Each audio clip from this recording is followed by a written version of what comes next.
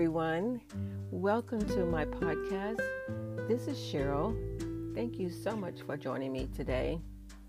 I've been thinking about what I wanted to share on today's podcast. And as I was reading my devotional today, the words and scriptures that I was reading really resonated with me and put it in my heart that I should share it with you. And the theme of today's devotion was, let us become lenders and not borrowers.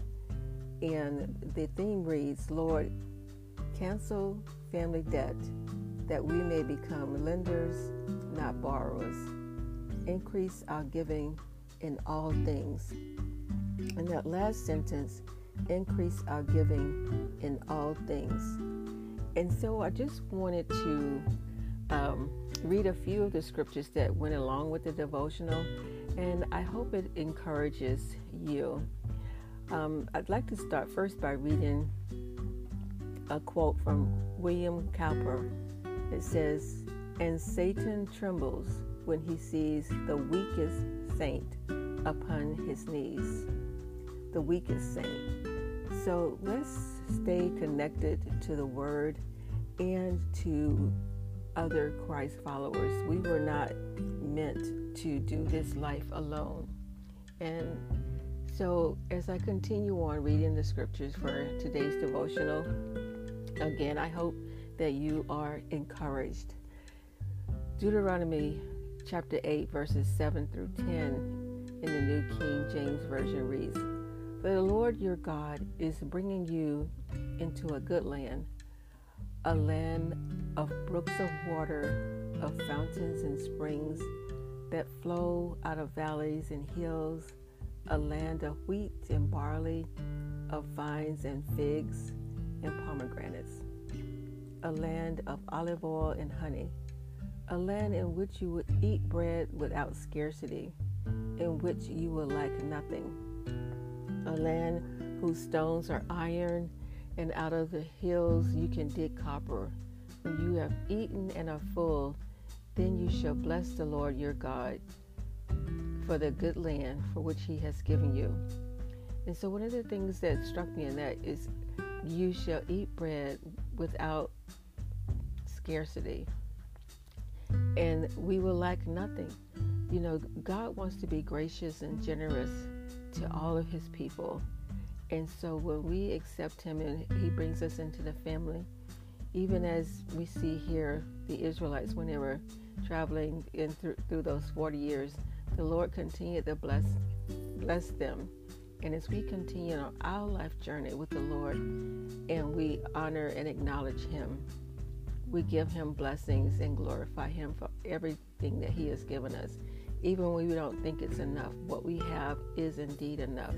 And God has given it to us, and we should give thanksgiving for even the smallest little things.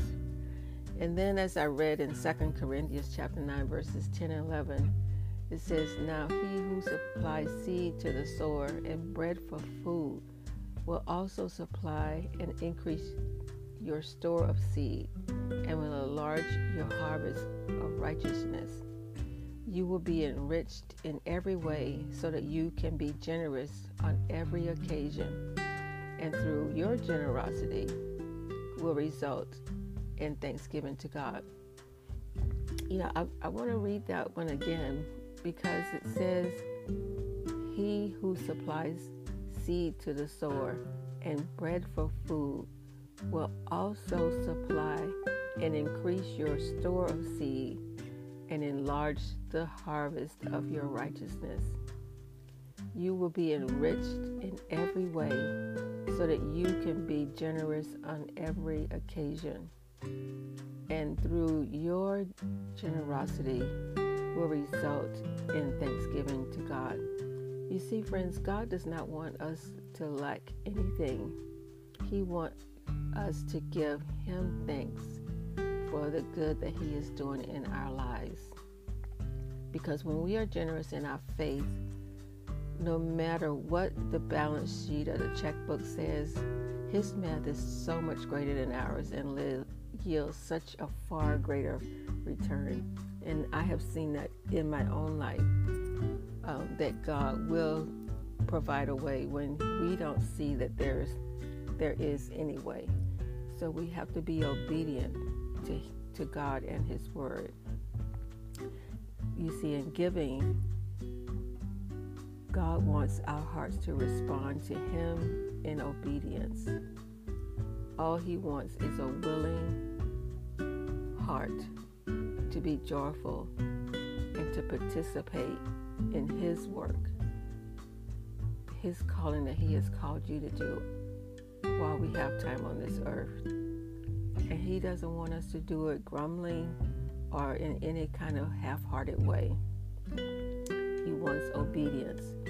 And throughout His Word, He says that obedience is better than sacrifice.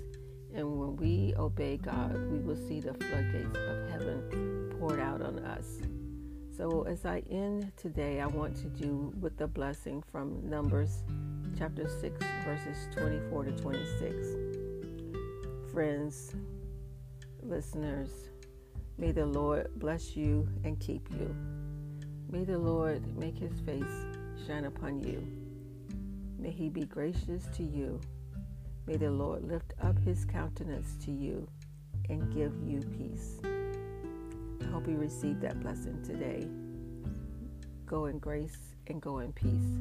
Thank you again so much for listening.